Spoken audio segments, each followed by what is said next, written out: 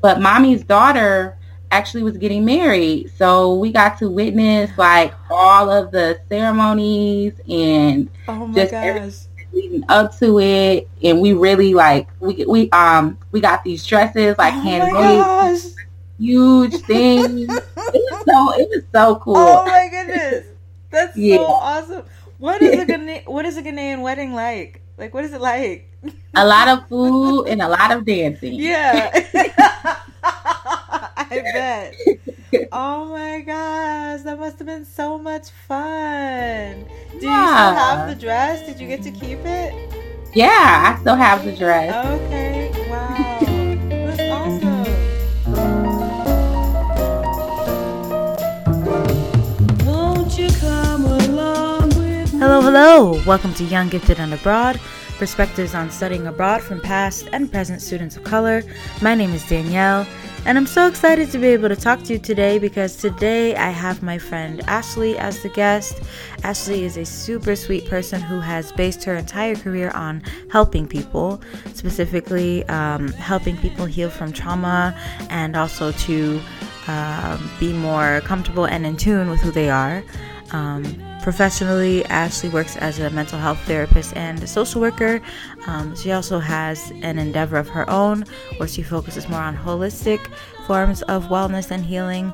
So she's a very kind person, and as an undergraduate student, she had the opportunity to study comparative law and criminal justice in Barbados. And then as a graduate student, she got to study international development in Ghana.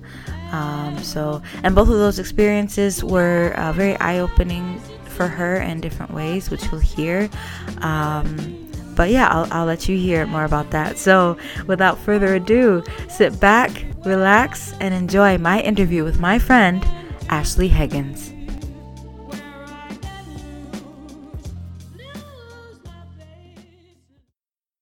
All right, well, good morning. Happy Saturday to you. Happy Saturday. I was wondering if it was like too early in the day. I don't know if you like to sleep in or anything, so I didn't know. Um, I'm usually up on Saturdays, but I'm really tired this week. I actually was home. I was in Michigan. oh, okay. Um, yeah, last weekend, and it's just been a tiring week, Yeah. readjusting that. Oh, Yeah. yeah. I bet. I bet. Yeah. Well, I'm glad you're able to make the time. Really excited to talk to you about your travels and experiences. So, yeah, I hope it'll be fun for you as it Yeah. is for me. So. Yes, thanks for having me. So I guess we can start with you introducing yourself, if you don't mind, for anyone listening who's not familiar with you or what you do. Just go ahead and say whatever you want to say about yourself. Okay, my name is Ashley Higgins. I wear many hats. I am from Lansing, Michigan. I currently live in Atlanta. I am a Michigan State alum Mm-hmm. and also Georgia State alum. Right now, I'm working as a mental health therapist, supervised mental health therapist, and I'm also a social worker. Wow, that's a lot. Yeah. Oh, okay. Well, then that makes sense because you do a lot of work with like, well, I see online you talk a lot about healing, so it makes Yeah, sense knowing what you do because you're kind of dealing with people and various struggles or pain that they might be dealing with on a regular basis. So absolutely. yeah, Yeah. wow. Okay, all right. Well, let's see. You said you went to Barbados, right? And that was as an undergraduate student. Yeah. Yes. Okay. So how did that come about? Actually, can you go back? What did you study while you were at MSU? Okay, so while at MSU, I studied psychology and criminal justice. Mm-hmm.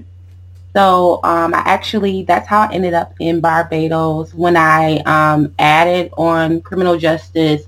I believe it was my sophomore year Mm-hmm. um, when I added on the major, and then my senior year had the opportunity to participate in a study abroad in the Caribbean. Mm-hmm. So we went to Barbados, St. Martin, and U.S. and British Virgin Islands, and we studied their criminal justice system, Okay. and it was called comparative law. So we compared their systems to the U.S. and the differences and those kind of things from more of a social justice perspective. Mm-hmm. Okay. And how long were you there? I was there 3 weeks. Okay. And this was during the summer, I assume? It actually was during spring, or what that would actually be winter. Would that be winter semester? Spring semester, yes. It was spring semester.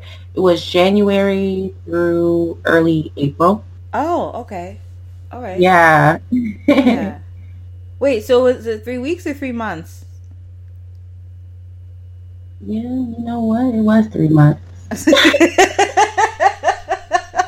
didn't seem like I was gone that long. And I just thought about it like, wait a minute. And I said 3 weeks because I also did study abroad in grad school, and I went to Accra, Ghana. Yeah. So that was 3 weeks. So. 3 weeks. Okay. That's Sorry about that. No worries. Like, Okay. yeah, 3 months. So you were in the Caribbean and Barbados and other places for 3 months. Yeah. Had you been to the Caribbean before? Had you traveled internationally before you did this program? Not really. I had only been to Canada in like 7th grade. Mm-hmm. So that was the first time. I really didn't know much about the Caribbean. I tried to, look some information up before I went. So when I got there, it was just amazing. Mm-hmm. Yeah. Mm-hmm. I feel like most of us, at least here in the States, we kind of think of the Caribbean as like a vacation destination. Not almost like it's not a real place with like real people and everything. So I don't know if maybe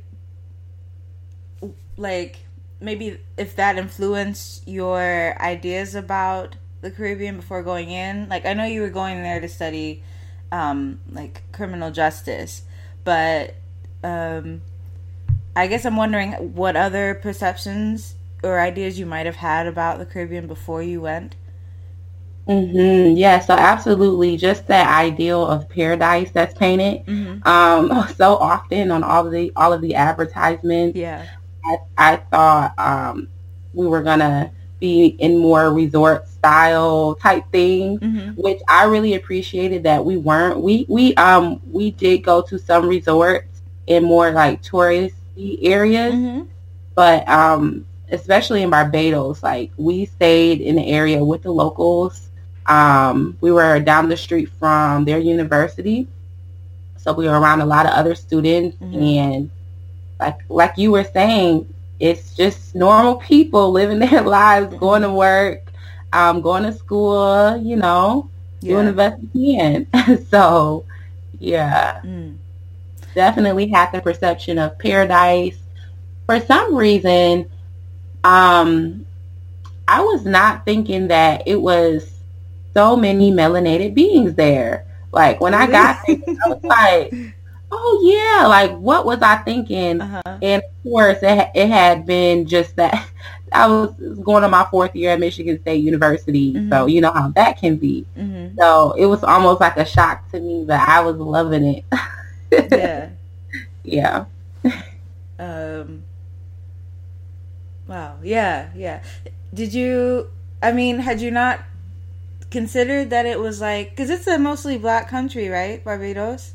Absolutely. Yeah, but that had just like not, well, like you said, you were in school and, at a PWI and all that, so, might not have been the first thing that came to mind. And then when you go, and then like all these people around you who look like you, if you weren't anticipating that, maybe it could have been like a pleasant surprise, And what I also think it was, all of those people were successful. You don't often see that at PWIs. You don't often see people of color being represented in higher up positions. So when we were studying law systems, we were talking to Black lawyers, you know. That's not common, especially like being at Michigan State. So I think it was more so of like Black people doing well, like actually thriving. Yeah. And just even the social life. Like we could go to festivals and it would just be so positive and vibrant. And that was just something that was not often portrayed at Michigan State. Yeah. I think it's, I guess maybe it's easy to forget, at least for me, that like Black people have their own countries in other places. So it's like you're so used to not being like the majority, and then obviously you know that like, you know, the continent of Africa exists, and there are like tons of countries. It was like 53, 54, like a whole bunch of countries there, and then you have the Caribbean. So it's not like you're not aware. It's just like you're not used to having the mindset where you are in a place where most of the other people look like you, you know. So yeah, I'm sure that must have been really different. Okay. Yeah. So how many people were in this program with you? I believe we had a total of 12 students. Okay. And can you talk about like what your typical day was as part of this program? Were you in class, or it sounds like because you were talking to lawyers, so was it more like, were you visiting different places or institutions? Like, how was the program structured? Yes, absolutely. So they called them field trips, but we would pretty much go and visit a different courthouse or just someone that's related to criminal justice field every day, just about. And then the second half of the day, we would either be in the classroom, or if our professors saw that there was some kind of event or festival going on, then they would kind of work that into our schedule. Okay. And when we were on days when we didn't have field trips, we would just have class in the first half of the day and then have the rest free. Very flexible. Ooh, nice. Okay. So you were learning, obviously, but, you know, they were still making it so that you could enjoy being there, you know, and just kind of take it in. Yeah. Yeah. Okay. And then was there like a final paper you had to do at the end of the program, or a final project or something? Yes. At the end of the semester, we had a paper. That was also very flexible. We got to really choose a topic. Whatever our topic was had to be related to our critique of the criminal justice system, and had to compare U.S. law to some of the systems that we learned about in the Caribbean. But it could be about anything. Okay. So that's what we had to do. Very, very easy. I believe it was like maybe 5 pages. Okay. 5 to 10 pages. Not bad at all. Yeah. And I'm wondering, was this like a yearly program? I guess I don't know. I guess I just don't think about the Caribbean often enough. But I'm wondering why in particular this area, why they decided to have a criminal justice program in Barbados. Like, was there a specific connection with the university and where you were, or is there something specific about Barbados that made it so they wanted to have a criminal justice like study program there? Could you offer some insight on that? Well, to my understanding, the university has been going there for years. Okay. But Barbados is about the size of Ingham County, which is, the county that's in Lansing, Michigan, which is next door to East Lansing. So it's very comparative in size, and also there's a lot of crime that goes on in Barbados, but there's also a lot of discriminatory crime and just very rich conversation pieces, and a lot of changes that go on there very frequently, just because the way that they were colonized, the law isn't clearly, often in support of the people, but the people have been taking back that power over the years. Yeah. So it's just a lot of changes going on and it's a lot of things to study there. Okay. And like I said, I think it was the size is very compared to Ingham County. That was the system that we were looking at as far as U.S. law. Yeah. Okay. Yeah, that makes sense. Yeah. And Barbados, was it a British colony in the past? Yeah. Okay. And do you know if there's obviously they're an independent country now, but is there any or could you notice any remaining influence of Britain on Barbados? Yeah, just their the structures, like the statues, were very they were like British men, you know. Yeah. Monuments, yeah. Yeah, the monuments. Yeah. So that was very apparent. Even when I'm thinking about their laws, they had a law where you couldn't wear locks, you know. Oh. So it's just in Barbados. So and that got really interesting because there was a lawyer who grew locks. He literally changed this law. He grew locks, and he's and he's a very radical lawyer, but very, very popular, well-known guy.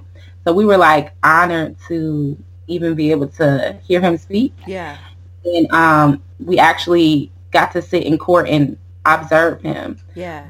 But he grew locks to pretty much advocate that, one, this is culture, right. And two, it has nothing to do with, you know, your actions, your hair. No, it's, you know, it's your creativity, it's your culture. Yeah. So just the laws like that are still very surprising and clearly influenced by colonial rule.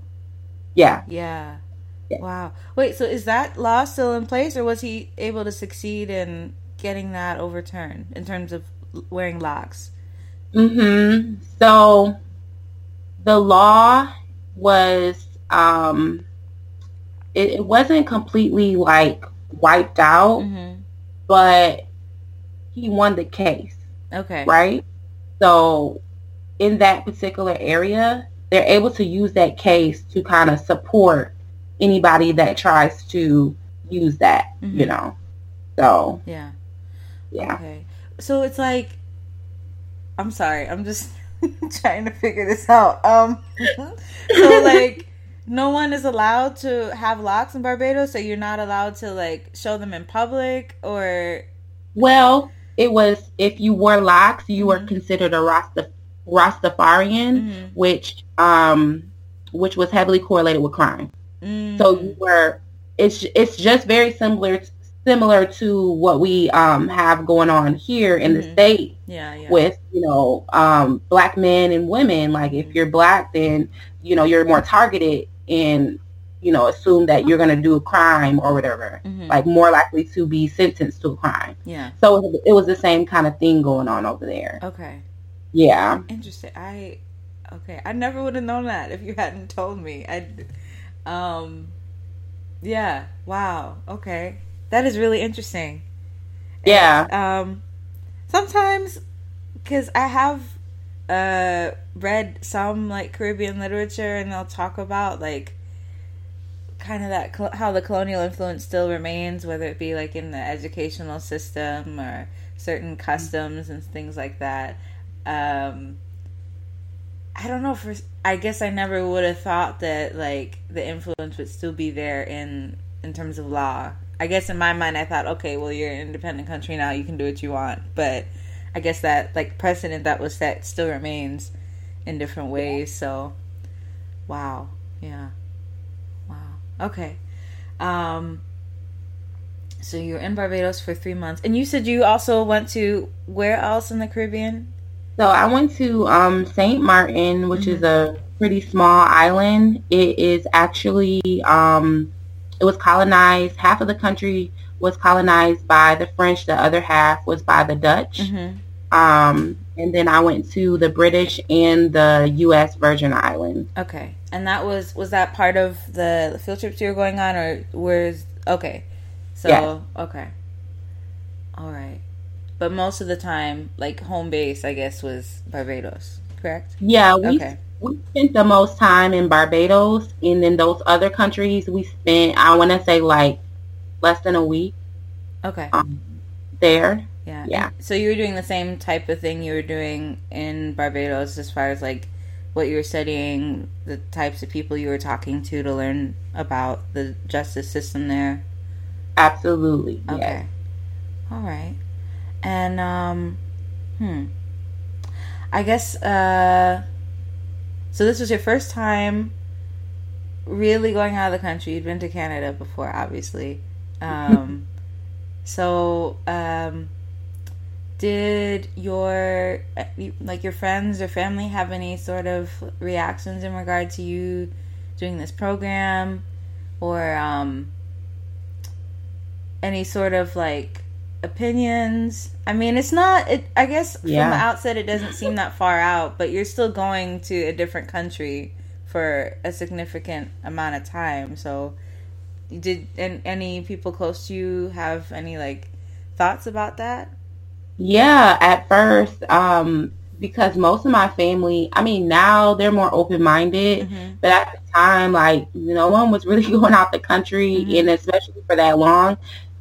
So they kind of were, like, nervous about it. They were like, why do you want to do that? I'm like, I'll be back. I'm just going for the semester to do something different, learn in a different way. Yeah. So there was definitely some hesitancy because of the length of time that I would be there.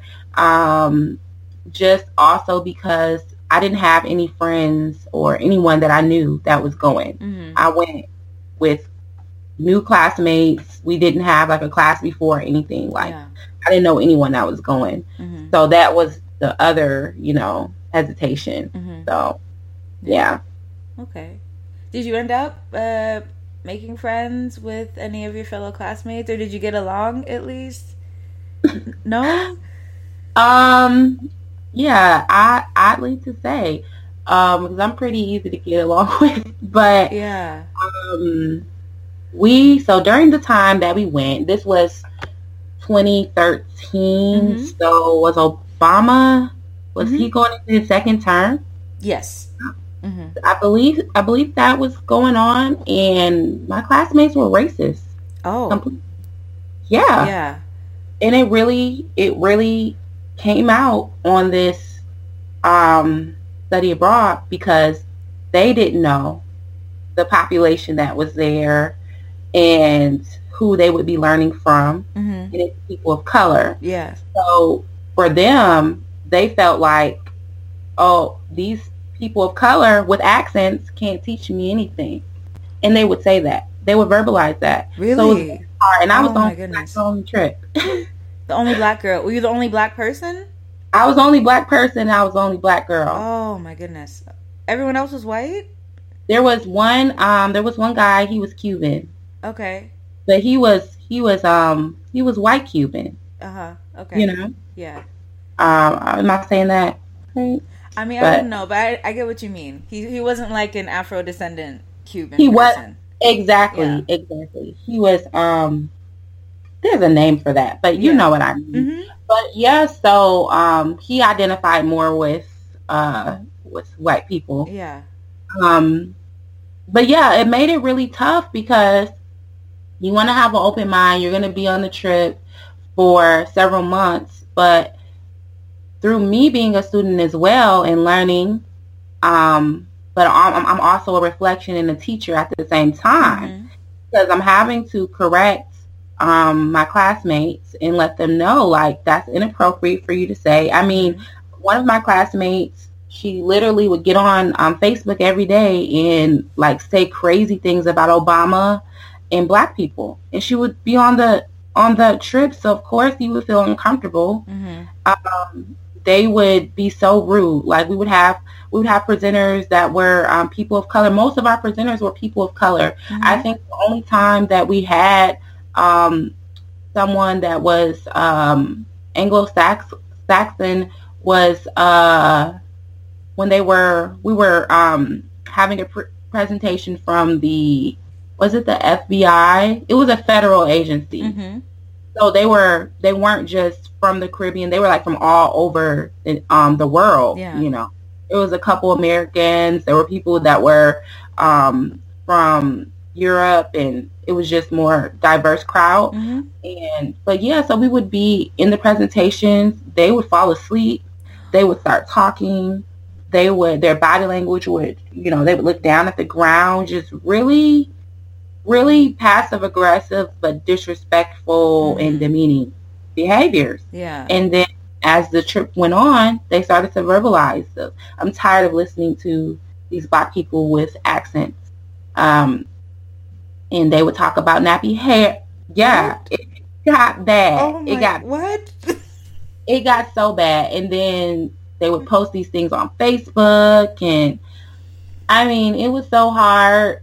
At one point, I was like, I really want to go home because I don't feel comfortable. But I had one friend. Mm-hmm. She was, now she was from, goodness, I want to say Finland. It was somewhere like okay. She was in Finland, but she had traveled like all over the world. She was so open-minded. Mm-hmm. So me and her got along really well. If it wasn't for her, I don't think I would have made it through the trip because everyone had these reservations, just about people. They didn't want to go out and be social. Mm-hmm. So they didn't want to go to like the festivals and all of that. They weren't interested. Mm-hmm. So they would literally stay in their rooms. Like they were miserable. Wow. Yeah. Well, it sounds like that was their own fault. Exactly. So I had one friend on the trip, and outside of that, I had to separate myself because they started to say things to me. I remember one of my classmates, she was like, I had my afro, and she was like, wow, you look like Whitney Houston. Like, it would just be some crazy comments, and I'm like, I don't look anything like Whitney Houston, but that's probably the only Black right. Or Beyonce or something like that. Yes. Oh my goodness. Anyways. So I mean, but were they targeting you as well? I know like you got like stupid comments like Whitney Houston, but were they targeting you? Yeah, because I was the person that would have all the answers because I was Black. So they would ask me things like, why don't you need sunscreen? Or, and then of course I was tanning. Mm-hmm. And they would say things like, wow, you got so Black, So, I mean, I know. It was horrible. Oh my God. And as I'm like looking, like as I reflect on it being older, I'm like, I just wish I would have done more. Yeah. So sometimes when you're in the moment, it's like hard to decide how you should react, and I feel like you were probably just focused on, learning as much as you could, enjoying your experience. It's like, maybe you don't want to burden yourself with trying to set people straight. And then even if you do try to do that, it might end up being a waste of time because it's like one in one ear and out the other. So, I mean, I wouldn't personally, I wouldn't blame you for like not trying to like, get them together. But I can understand how hard that would have been just having to deal with that all the time, Yeah, I think if anything, I wish I would have advocated more, like, and let the professors know how uncomfortable I was, and I think I should have even when I got back to campus, I think I really should have filed something or like talked to someone because it was just ridiculous. Why do you think you didn't talk to any of the professors about how uncomfortable you were? Well, they were white, but very, very, very great people. Mm-hmm. But it was probably that. I think I did mention a couple things, and it was taken very lightly. Yeah. So, yeah. Okay. And these other students, were they planning to become like lawyers or something? Like, are these future like cops and lawyers and Yes. lawmakers? And this Yes. is how they act. See. Yes. See, and this is why when I hear things like, or you know, they had the old song was in like the 80s or whatever, like "Children Are the Future," and it's like, yeah, but I mean, you know, it's not. I mean, yeah, I guess with newer generations, you have the hope for like a second chance, and people will like eventually like get it right. But it's like, I don't know. I don't know if you can put too much stock in. You know, people will still be people, especially like where we are, and it's just real disappointing to think that like they basically embodied the exact issues that y'all were supposed to be there to study. Yes, absolutely. Oh my gosh. And they probably didn't even realize it. Or maybe didn't care. I don't know. Man, that's... I think I wrote about it in my paper. Yeah? Yeah. Wow. Well, I salute you for being able to make it through, because that must have been so, like, emotionally taxing, having to, you know, deal with people who don't respect you or don't respect the people. Like, these are professionals that are taking their time to teach you, and they don't respect them, you know? Absolutely, yeah. Wow. Okay. Well, you mentioned the accents, and I did want to ask, like, I don't know.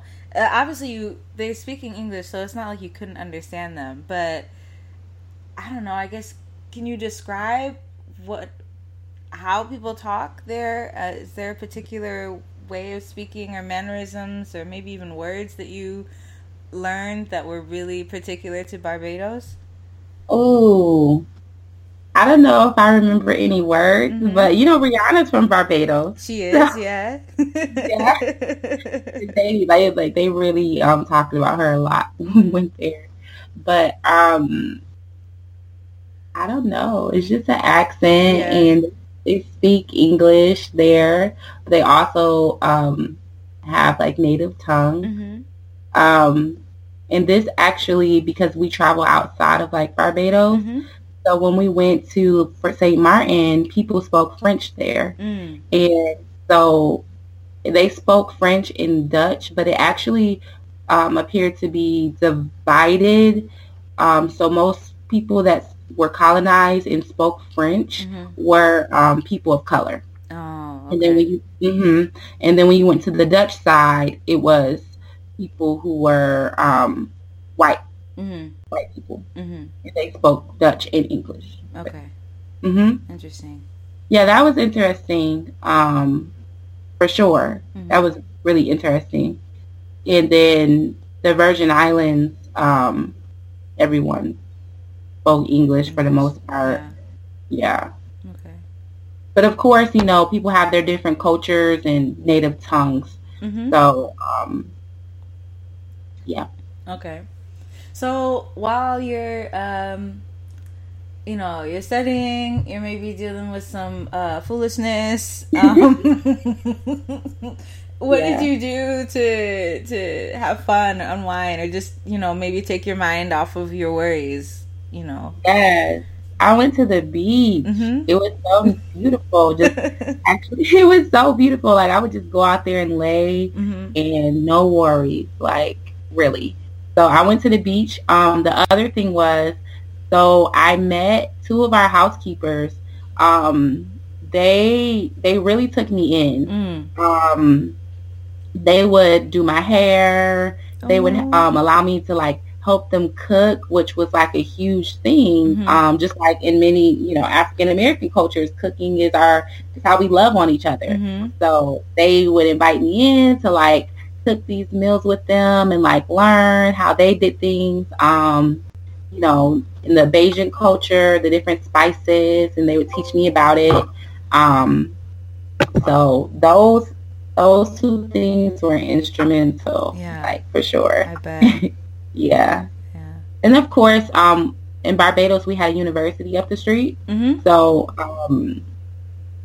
So we got to connect with the students there, and I remember one time they had like this huge party. It was so fun. Yeah. Yeah. It was so fun. Oh my goodness. Okay, but you mentioned the housekeepers who like took you in and kind of, showed you love when you felt like, you really needed it. You mentioned like how like being in the kitchen cooking is like even in African American culture, it's like how you show love and things like that. I'm wondering if you noticed any other similarities or differences between, maybe Black American culture and the culture that you were immersed in while you were in Barbados? Definitely, I noticed the cooking, even the spices, were similar. Like they like spicy food. Yeah. So I thought that was similar. Reminded me of my own grandmother. What else? I know I'm forgetting many things.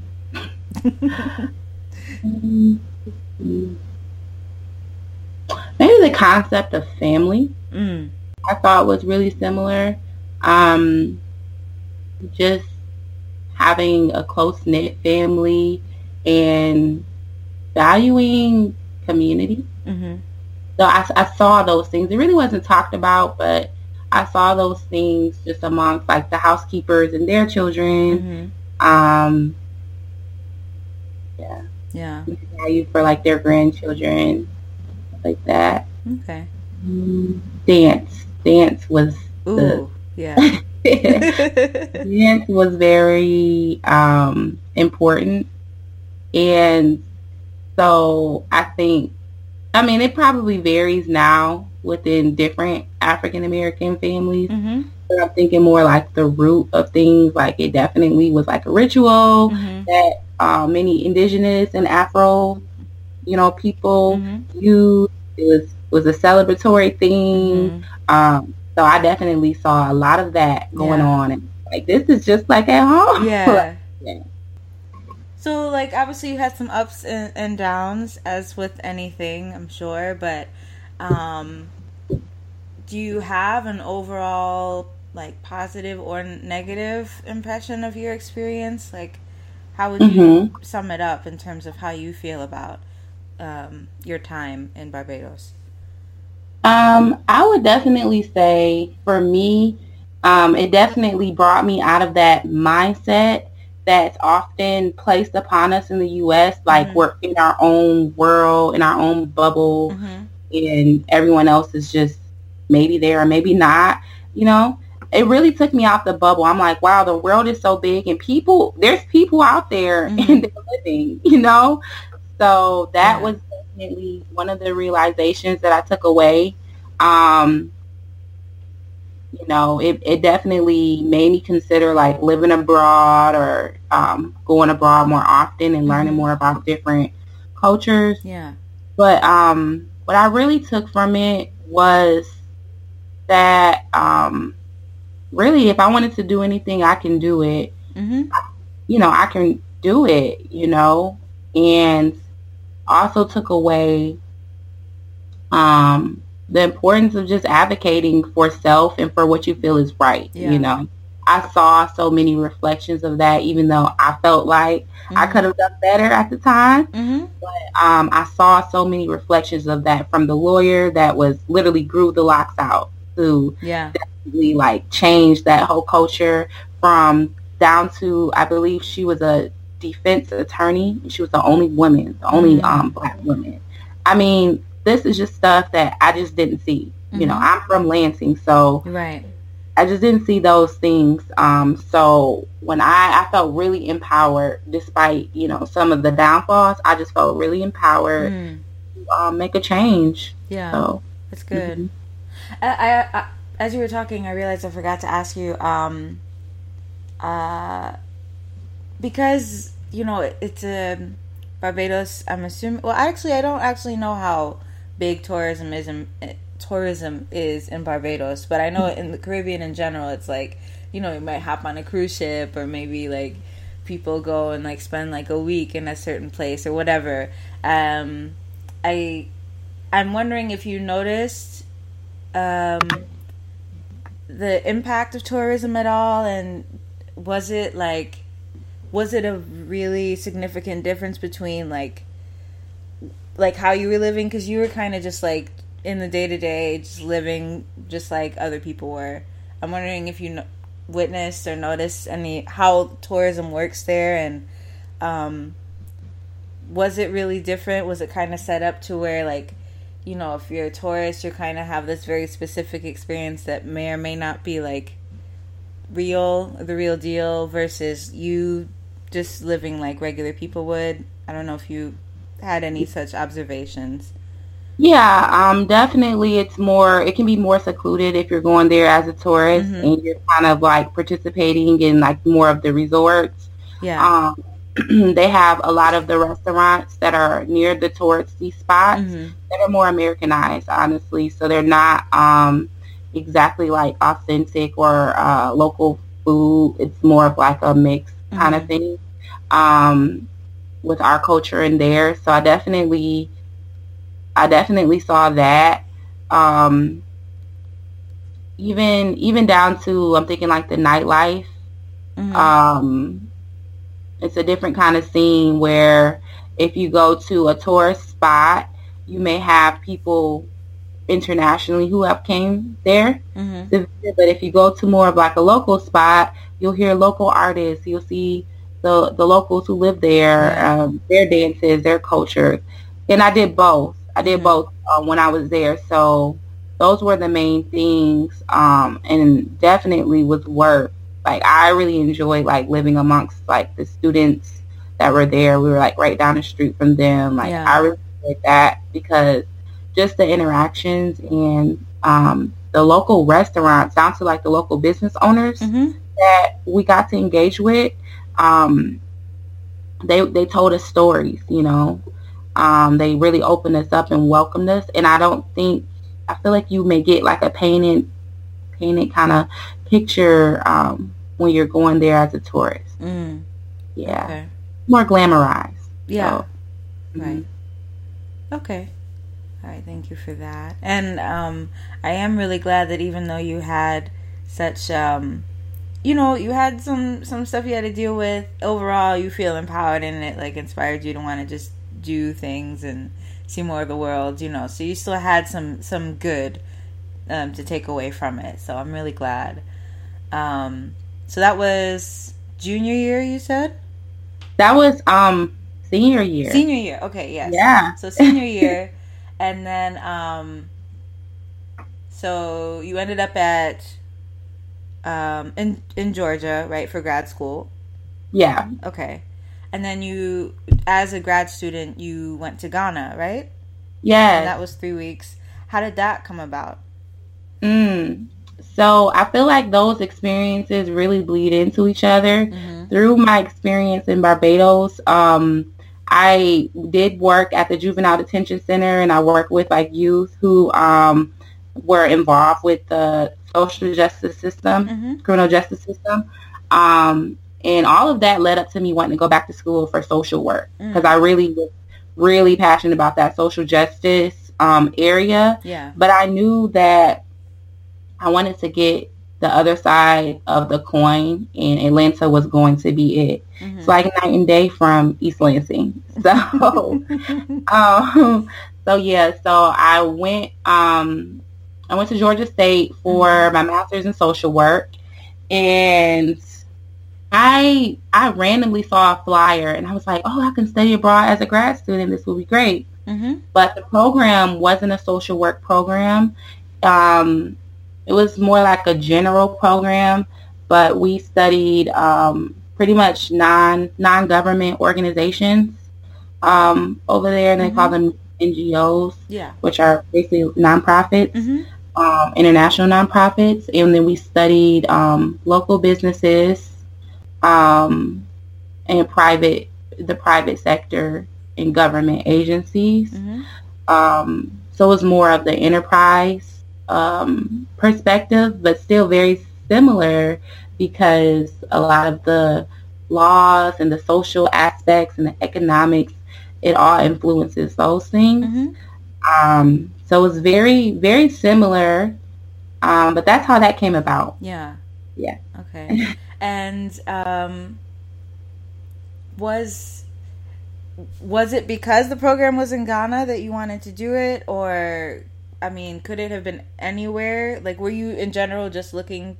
Well, no, you said you came across it randomly, right? So, yeah. So, but I'm sure the fact that it was in Ghana also helped you, like, appealed to you, right? Absolutely. I was like, yes, this is perfect. Yeah. Wow. Yeah, Ghana is really special because, Western Africa, obviously most of us don't know where we come from, but, there's like West Africa, there's like an area of West Africa where like most people pass through as they were, shipped off to various places. So it's like, I feel like, a lot of Black people when they go tend to be drawn to Western Africa because it's like, you can visit what were they called?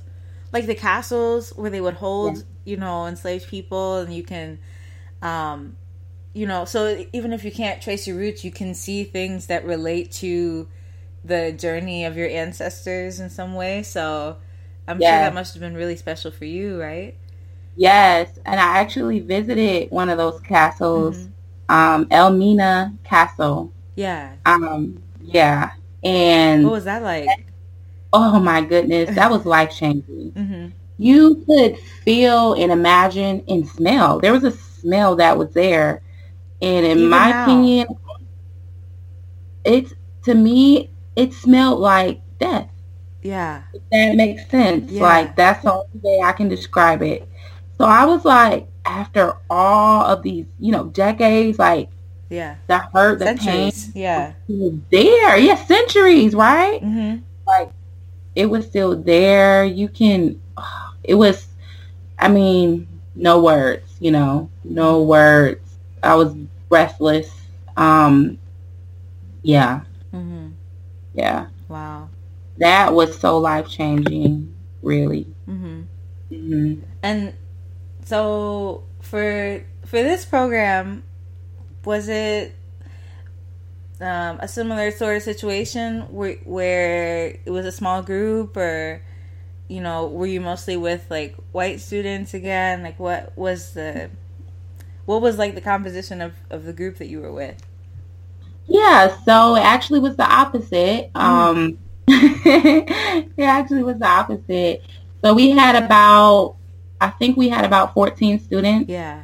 Majority were people of color. Okay. And we did have, I think we had one guy he was white and Asian. He's a really good friend of mine. We became really good friends. Really sweet guy. And then one of our, the professor's assistant, she was her teaching assistant. She was white. But outside of that, everyone was Black. Okay. And so... And people of color. Do you, to your knowledge, do you know if any of them had been to Africa before? No. It was everyone's first time. Okay. Wow. So that must have been pretty special for a lot of y'all, getting to visit the motherland for the first time. Yeah. It was so special. Yeah. Yeah. So, so you were there for 3 weeks. Where were you staying? Were you in Accra the whole time? I'm not sure if I'm pronouncing that correctly, but like, where in Ghana were you? Yes, we were in Accra, which is the capital. Yeah. And we stayed with some of the local residents that allow, I forgot what it's called when they have, but homestay? It's pretty much like homestays. Yes. Okay. Yes. We do homestays. Yes. The majority of the time, and we would have like field trips. We would go to some resorts throughout our experience there. But for the most part, we stayed in our homestays with our homestay family, and it was two students to a family, and they were middle class families. So, yeah. Yeah. What was your family like? My family was very welcoming. They were huge, very family oriented. So they always had someone's uncle, cousins, brother over there. Like, I was always meeting someone new. It was so nice though, because the way the homestay was set up was that it was pretty much this land, and then there was several small houses in each of the homes was like maybe a different unit of the family. And I just thought that was so perfect. I'm like, this makes sense. It was economically smart, like, and you can still like see your family and like support each other. Like, I thought that was so cool. Yeah. So it was like a compound almost? Yeah. Okay. Wow. That's so funny when you were talking about all the different relatives that would come through, because it's like, it's kind of similar here depending on how big your family is. You can have all these different cousins and, you know, all this stuff, and if you're close knit, then, you know, people just are always around, you know. So yes. Oh wow, that's so nice. So did you end up spending a lot of time with your host family? Like, did you have meals together? Did you ever just, like, you know, hang out with them? Maybe, like, go, I don't know if they might have taken you to, like, see certain things, or just to, like, walk through the area, just show you around. Like, what, if you did spend time with your family, like, what kinds of things did you do?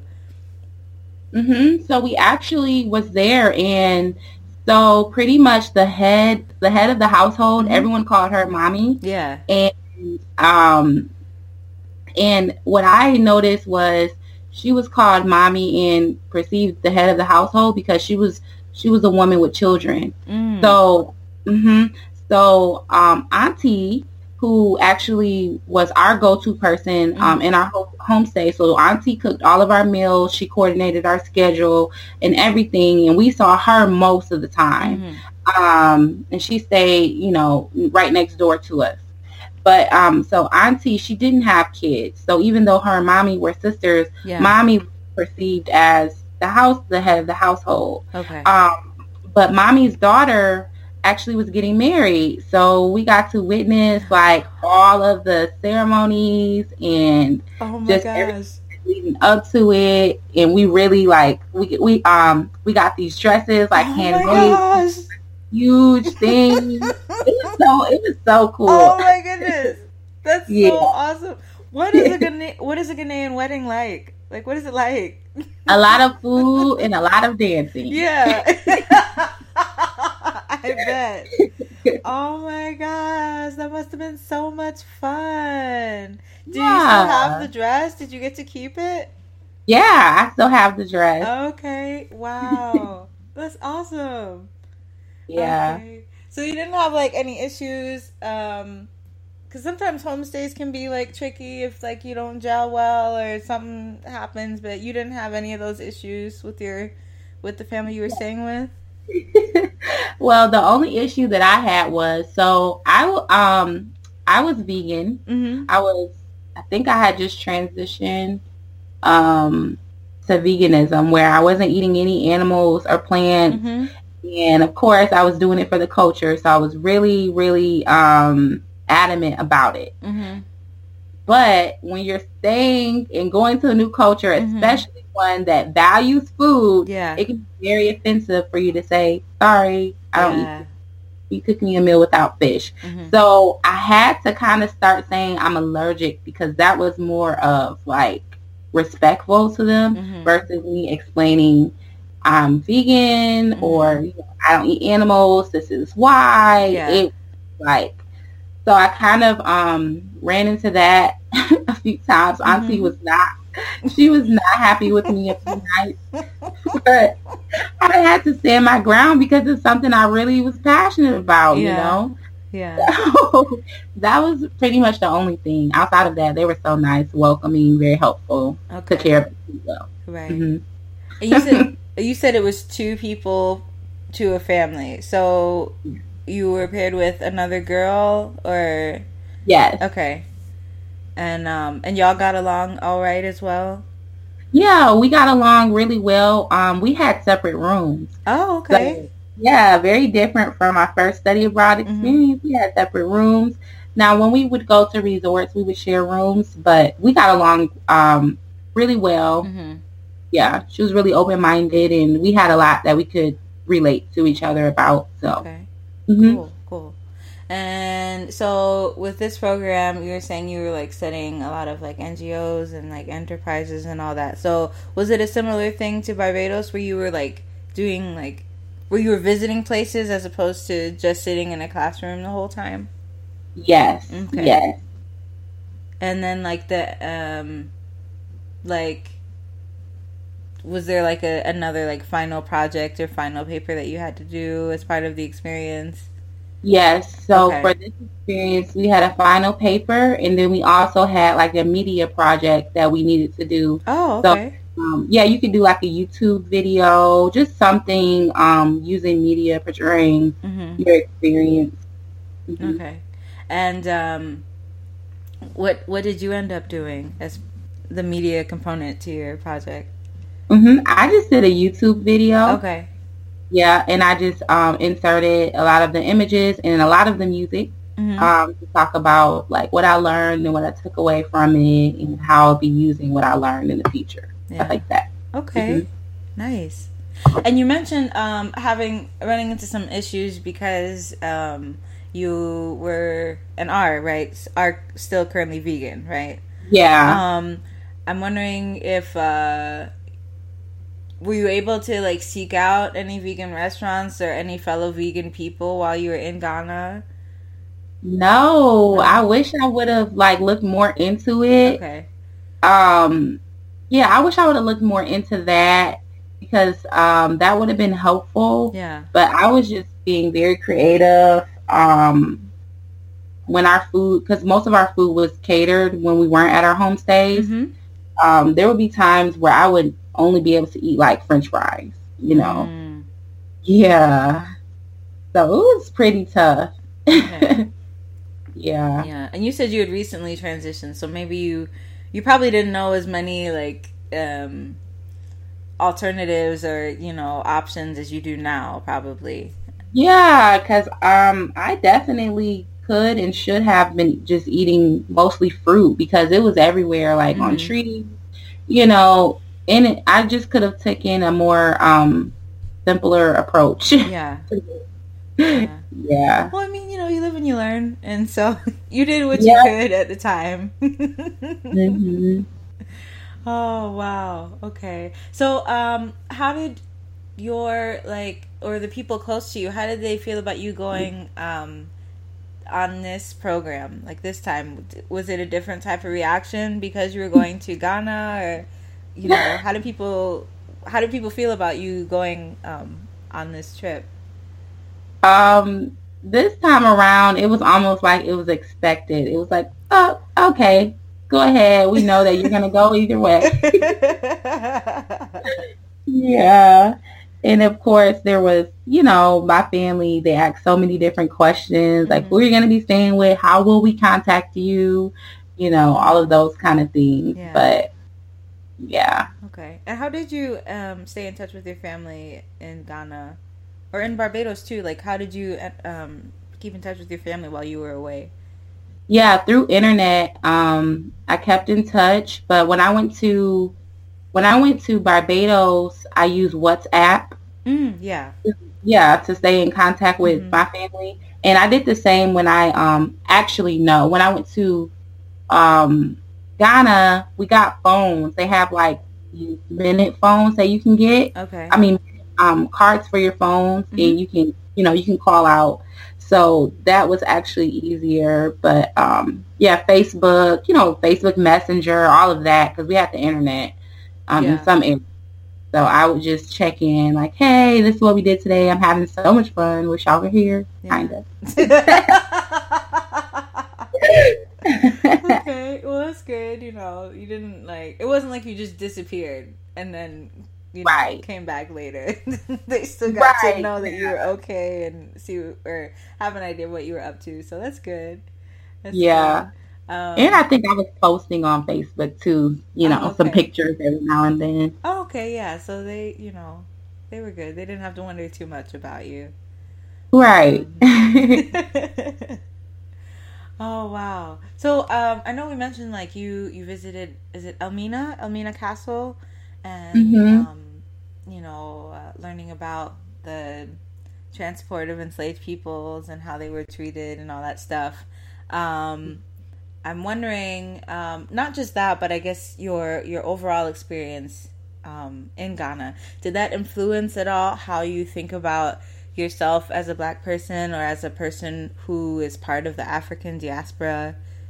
Did that influence your ideas about that at all? Yeah, it really did. For me, it was more of a spiritual connection. Mm-hmm. I kind of talked about this a little bit with some of my family, but I really felt like connected with my ancestors Right. for the first time. I don't know if that may sound weird, but when I was on that castle Mm-hmm. and leading up to us going to the castle, our guide, he told us like many different stories and history, and there was a story, and I cannot remember the name of the group of women, Mm-hmm. but it was actually similar to if you've seen Black Panther. Oh yes, like, of course. Yeah, the group of women, the group of warrior women. Mm-hmm. So there's like a historical story that took place in I think Kumasi, Mm-hmm. Ghana, where pretty much like the women they were fighting the colonizers because the men were too scared. They were like, "Oh, you're not going to do it? Okay, come on, sisters." And they got together and they were like reigning for a long time. It's just like really like making some huge changes, and it was just so inspiring. So I was like, wow. Mm-hmm. And just to see being in that castle, I was like, really, my problems became so much smaller. That's really what I took away after visiting the motherland. Like my problems are non-existent. In fact, I'm in paradise, And in fact, those things, those fears that I have, they don't truly exist because I was made for this, and my ancestors have already conquered and done all of these things so that I can show up in the way that I'm supposed to. So that is really what I took, like, from all of those experiences. Yeah. Mm-hmm. Yeah, that's wonderful. Yeah. Yeah, that's yeah, because I feel like it can be easy to, I guess, since we don't have that strong connection. Obviously, we respect our elders and all that stuff, but since we don't, most of us, we can't really go that far back. So it's easy to just, I guess, think about where we are now, But as with you, I feel like it can be also really inspiring to see, like, oh, like, my people have made it through some things, and I am the result of that. And even though they had to go through some horrible stuff, and are still going through some horrible stuff, like, I have something in me that can keep going, and can do all these things, I'm really glad that you had that experience. I haven't had that experience yet. I haven't been to the motherland yet, but from what I hear, it can be very well, I don't know. I mean, everyone's different, but it can be transformative in terms of, like, just putting things in perspective, So for sure. Hopefully I'll go one day. I will go. It's just a matter of when. Yeah. You gotta go. Yeah. You gotta go. You're gonna come back so different. Yeah.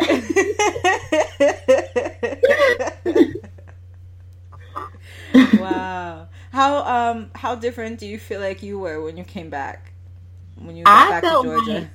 I really felt like I was more peaceful because I know I just talked about, like, the ancestors, but even the people that we were engaging with learning about the NGOs, their stories, what they really are, like, overcoming. And I'm just like, our problems are not problems. Yeah. Like, not at all. Like, so I feel like I was very different in that way. Just more peaceful and more, just more able to manage life. Just taking me back to that moment. Like, I'll get through this. Yeah. You know? Yeah. That's good. That's really good. And, wow. Yeah. Gratitude. Gratitude. So much Exactly. gratitude. Mm-hmm. Yeah, I bet.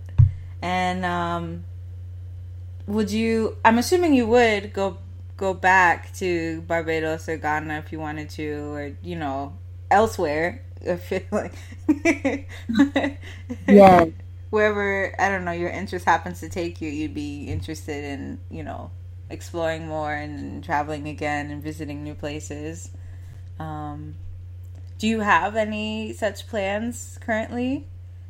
To travel internationally or anything like that? Yeah, so I have a goal. I want to go to Thailand.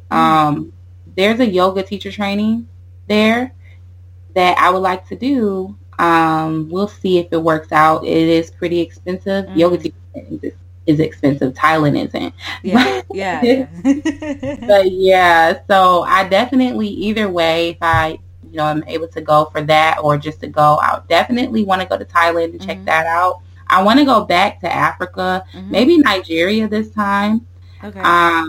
You know, and learn more about that. I want to go to several different places over there. Of course, I want to go to Hawaii. Where else? I want to go to a Spanish-speaking country. So I've never been to like Mexico or anything like that. So I'll be open. I'm really open. I just want to go and learn from other people, you know? Yeah. Yeah, that's good. Because, I mean, really, the learning never stops. And especially in your line of work where you're dealing with people all the time, it's good to know or, you know, have interactions with different types of people. Because I'm sure that helps you, I guess, have more empathy and approach people differently depending on the situation. Yeah. Yeah. Well, yoga teacher training in Thailand sounds awesome. I hope that works out. Yes. When would that be? It would be in December. Okay. I need to decide now. Yeah. That's a good time, though, because Thailand is, like, really hot, right? But in December, it probably wouldn't be that bad. Right. Yeah. Yeah. That is so cool. Yeah, I really hope that works out.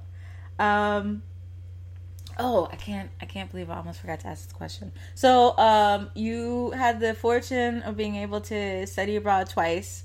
I'm wondering if you have any tips regarding, you know, funding or scholarships or anything like that. First of all, ask. Don't assume that, you know, whatever institution you're traveling abroad with, you know, doesn't have funds. You have to get creative and you just simply have to ask, you know. Because I definitely witnessed that. I started to ask, I'm like, are there other scholarships for this? Like, where can I apply? And the money is there because there's not a lot of people who are, you know, open to traveling abroad. Maybe there's more now, but especially even when I was in grad school, there was only 3 of us that came from the entire social work grad program. Yeah, 3.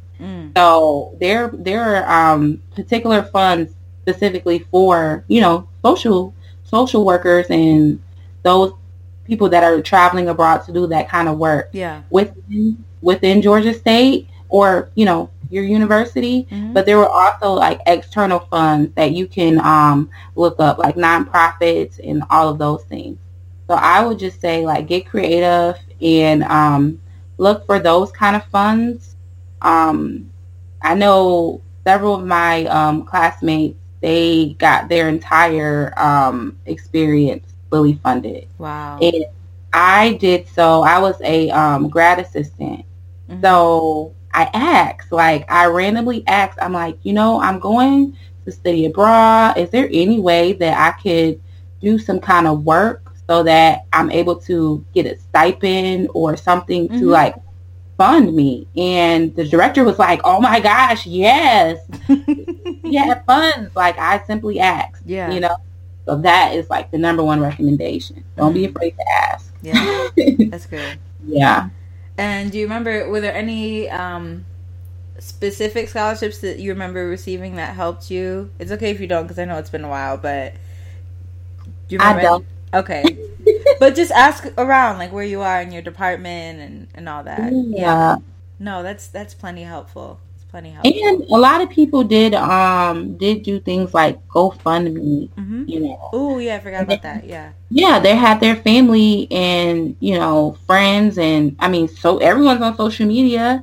And if you're going to learn and really just advance yourself, like, there's no reason why people won't support you in that. Yeah. So I know a lot of people who were supported through that way. Okay. Yeah. So lots of options. You just have to ask. Fundraising. I would say fundraising as well will be good. There were some really creative things. People were making like jewelry to fundraise. You can vend. I don't know if you're creative, like vend something. Yeah. Yeah. Be creative. Yeah. Okay. Well, good. Thank you for that. This question I know I'm forgetting to ask you. Oh, yes, of course. Where can we find you? Where can people keep up with you online? Is there any sort of project you have? Was it Be Light Filled? Is that what you're doing? Yeah. Yes. I can be found on Facebook and Instagram at Be Light Filled. So it's just as it sounds, BELIGHT Filled, FILLED. So it's holistic wellness, mind, body, soul, really just women's empowerment. So I can be found there, and I do have a personal page on Instagram that I'm working on building. I don't post as often, but if you go to Be Light Filled, you can find it, and it's Millennial Healing. Okay. So yeah, I'm just creating. Yeah. That's good though. I feel like you're up to good stuff so far. At least when I see you posting, it's all very, thoughtful and, so yeah, I feel like you're definitely on your way and already up to some really good stuff. So, yeah, I'll continue to follow for sure. And hopefully more people will check you out as well. So, yes. Yeah.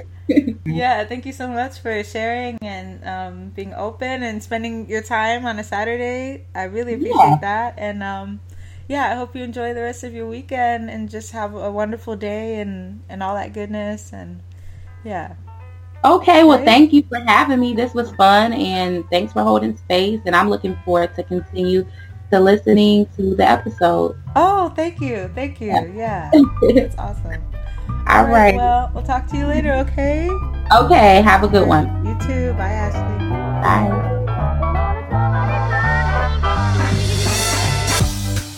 All right, y'all. There it is. Thanks to Ashley for being such a wonderful guest. It's been a few weeks since we talked, so I hope that things have been able to work out so that you can go to that yoga teacher training in Thailand. But if not, I'm sure that whatever else you have in the works right now is dope as well. So just keep doing what you're doing, and you have my full support. For the rest of you listening, don't forget to follow this podcast on Instagram and Facebook at Young Gifted and Abroad. Also, I think I mentioned this in one episode and then just didn't keep mentioning it, so I guess that's my fault. But there is a website for this podcast, younggifted.abroad.com. You can listen to all the episodes there, read about each of the guests there, and also take a look at all the resource lists, or just get more general information about the show. So it's all there in one place, so be sure to check that out, younggifted.abroad.com. Also, if you've listened to this show before, you know that it's available on SoundCloud, but Young Gifted and Abroad is also now available on Acast. So for whatever reason, if SoundCloud is not your cup of tea, you have also have Acast at your disposal. Hoping to expand to other listening platforms soon. But for now, you can catch Young Gifted and Abroad on SoundCloud and Acast, whichever you fancy most. And yes, and as always, if you have questions or comments to share, or if you would like to be a guest on Young Gifted and Abroad, then feel free to email me at younggiftedandabroad@gmail.com. Okay, I think I'm all caught up. So for next week, I have a guest who I had never spoken to or met before interviewing her, which I think is cool. I really would like to have more guests like that who are kind of who are not already known to me. And she's a really interesting person. She is really passionate about writing, but also about working with young people through education and also international exposure. And while she was an undergraduate student, she studied abroad in Panama and Trinidad and Tobago. So you'll get to hear about all that from her next week. But until then, thank you so much for listening, and talk to you next time.